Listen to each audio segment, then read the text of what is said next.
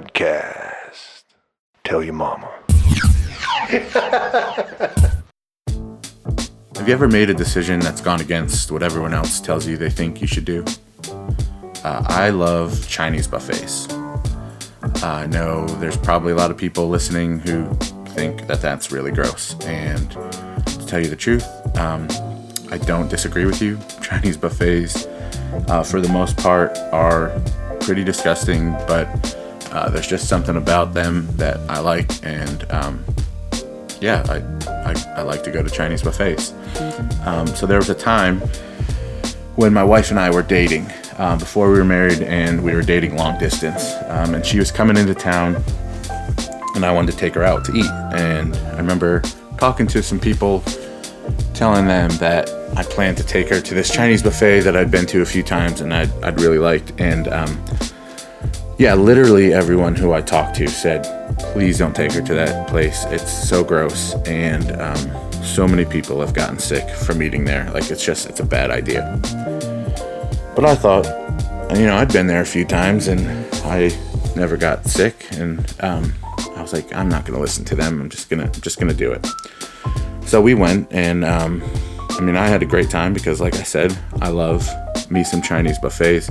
My wife, on the other hand, did not have a great time. She was pretty grossed out and didn't eat a whole lot.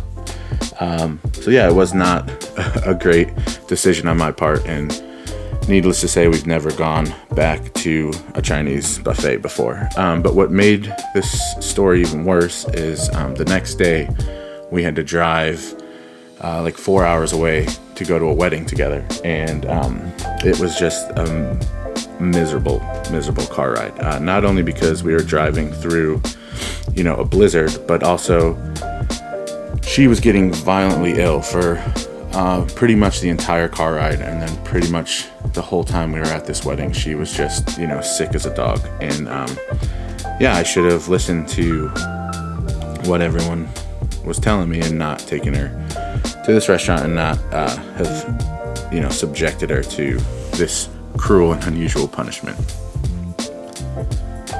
On today's episode of the Vagabond Missions podcast, our guest is Christopher Kerfoot. Christopher is a former missionary with Vagabond Missions. He served 3 years in our Pittsburgh site and was our first missionary in Pittsburgh.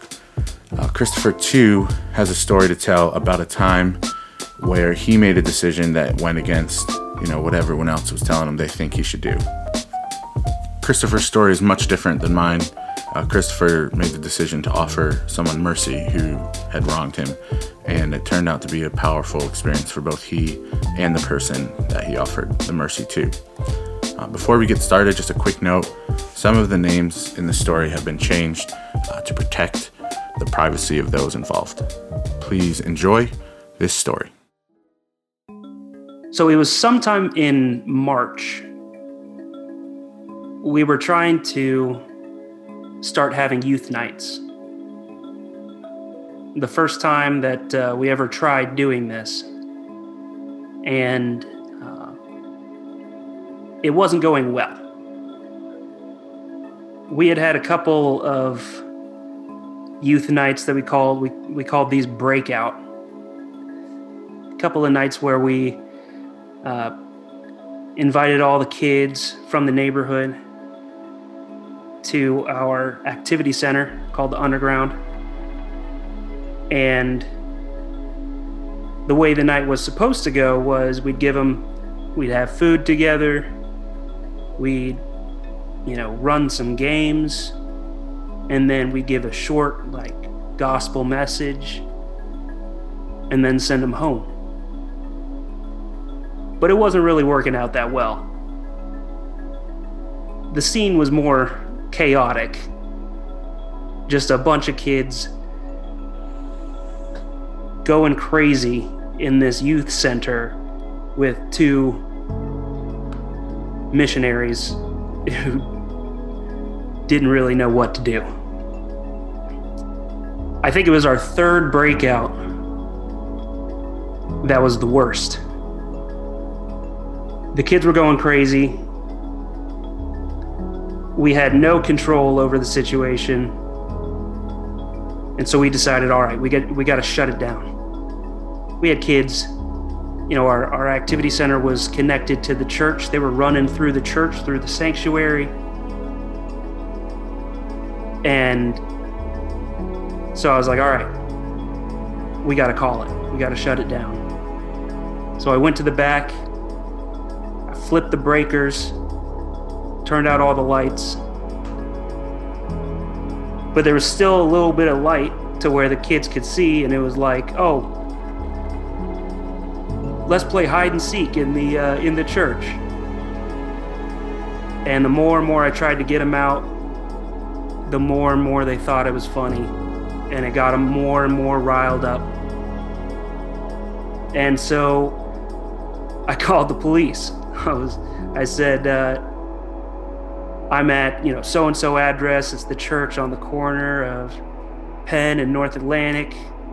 And I got a bunch of kids in my church who refuse to leave after I've asked them to leave, so they're trespassing. Could we have somebody come out and help?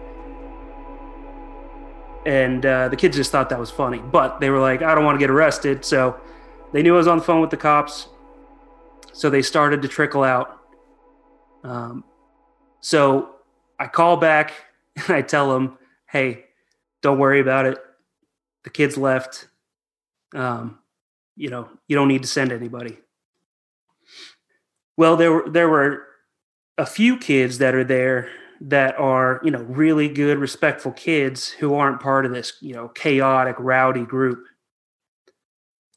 And my missionary partner and I, we wanted to give them a ride home because they're sweet kids. So a couple of them get in my car so I could take them home. A couple of them get in my missionary partner's car so she could take them home.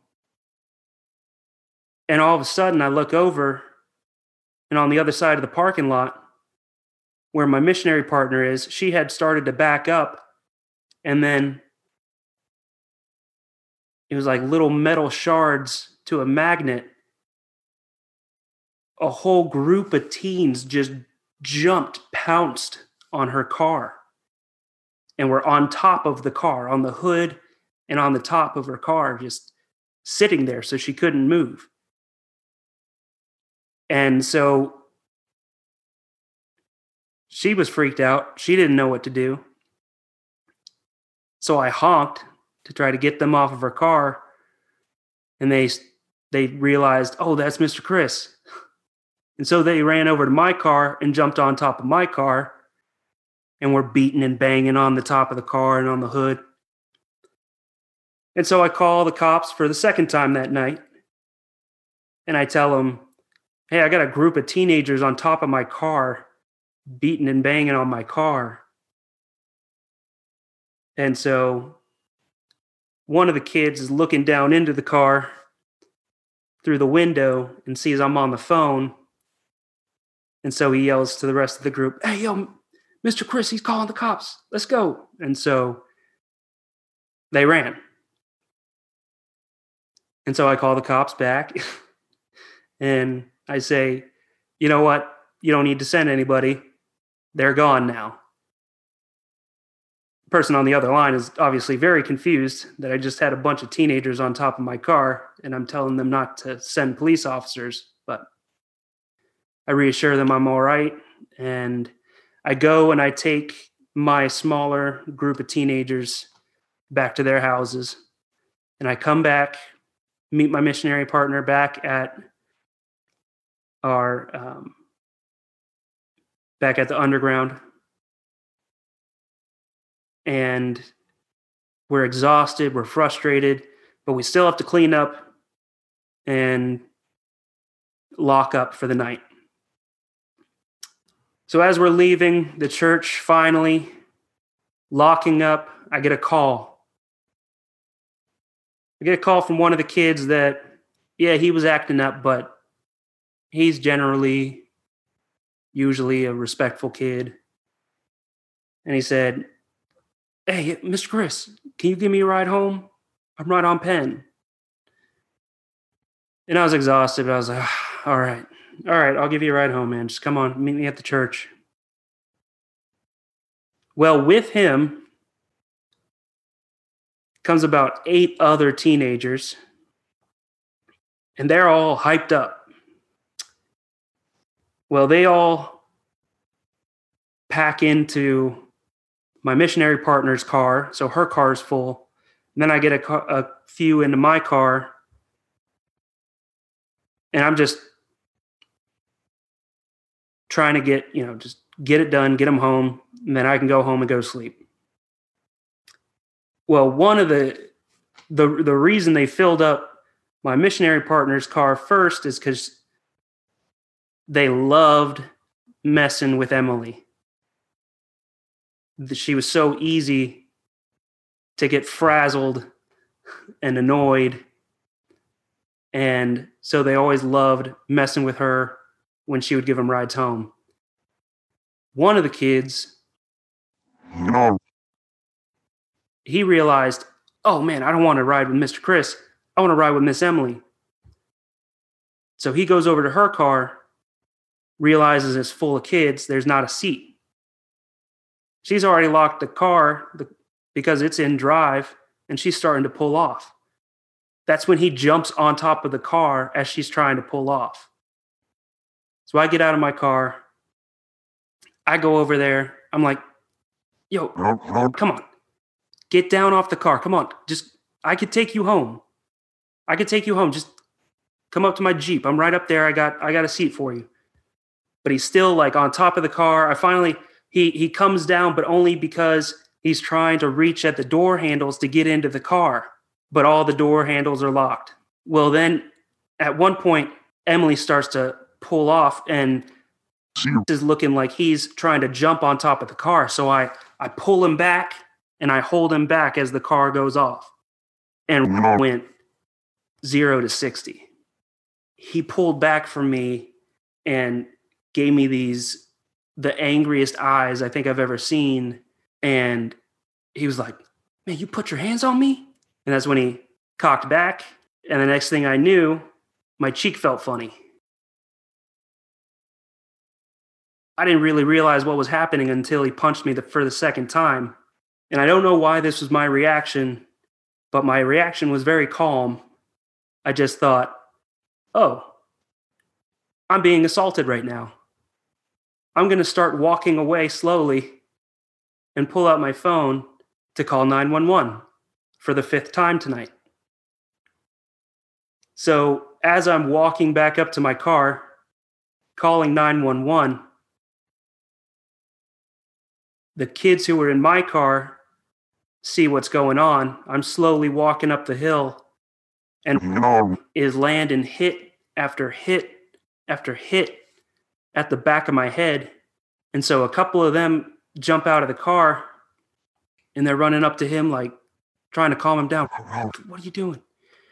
Eventually, I'm on the phone with a 911 operator, and as I'm trying to juke him out, sweeping, bobbing, I'm trying to explain, I'm currently being assaulted right now, and trying to give the address of where we were at.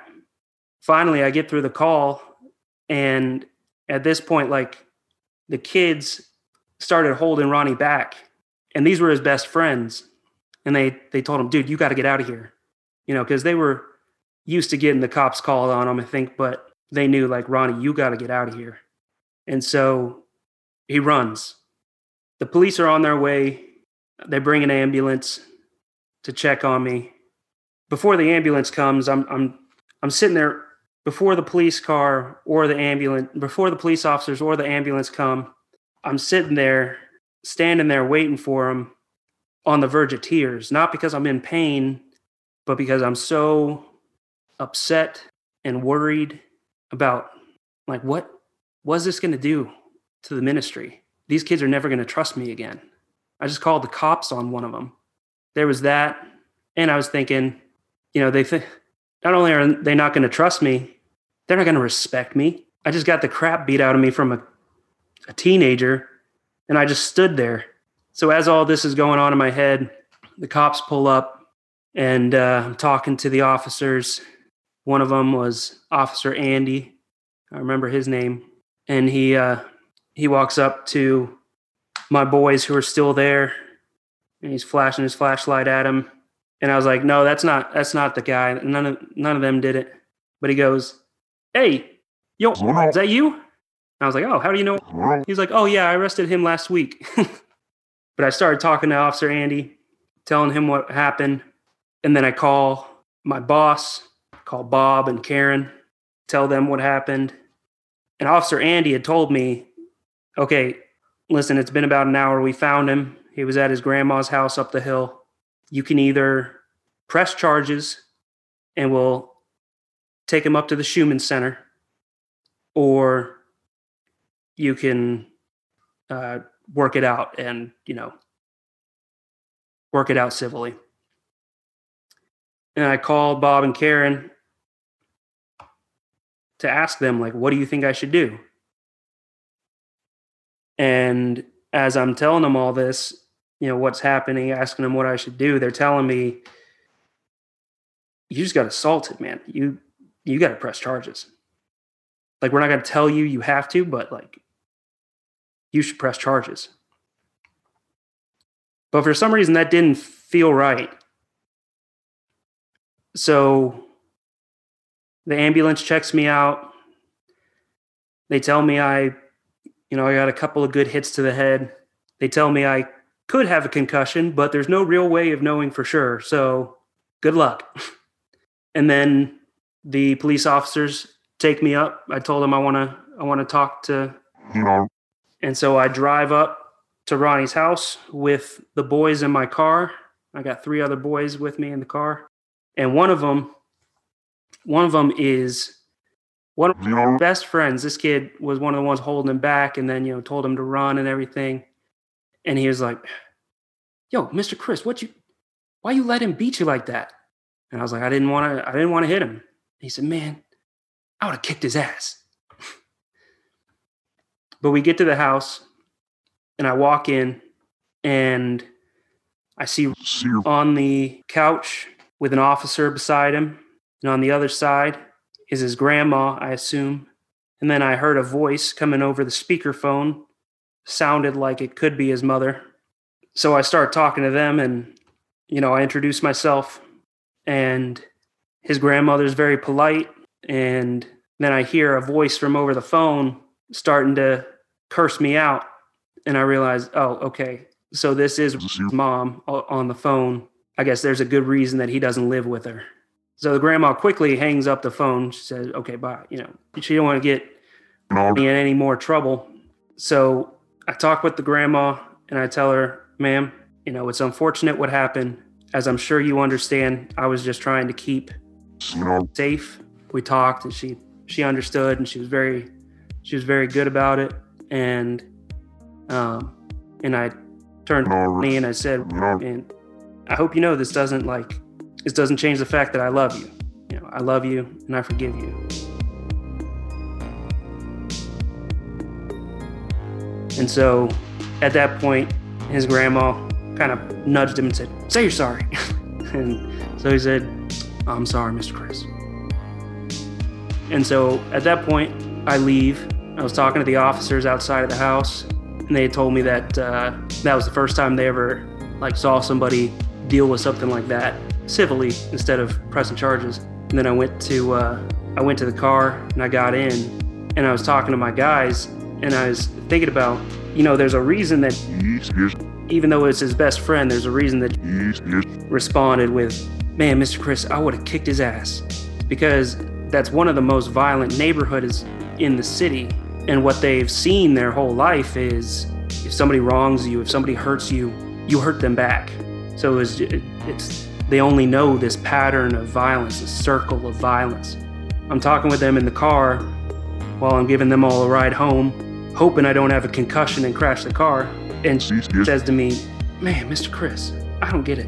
He beat you up and you didn't send him up. Man, it's like you saved him. And that's when I realized that was probably the first time in any of these young men's lives that they had seen an act of mercy.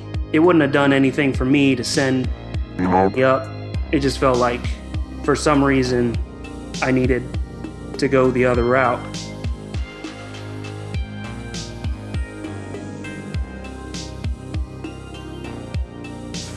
And that is a wrap. We thank you so much for listening to this episode of Vagabond Missions Podcast. We'd like to thank our guest on today's show, Christopher Kerfoot, and as always, a big thank you to our producer, Dan Bozak from Aardvark Productions. My name is Mark Pirro, and I've been your host. To learn more about Vagabond Missions or to join us on this adventure, please check us out at vagabondmissions.com. Peace.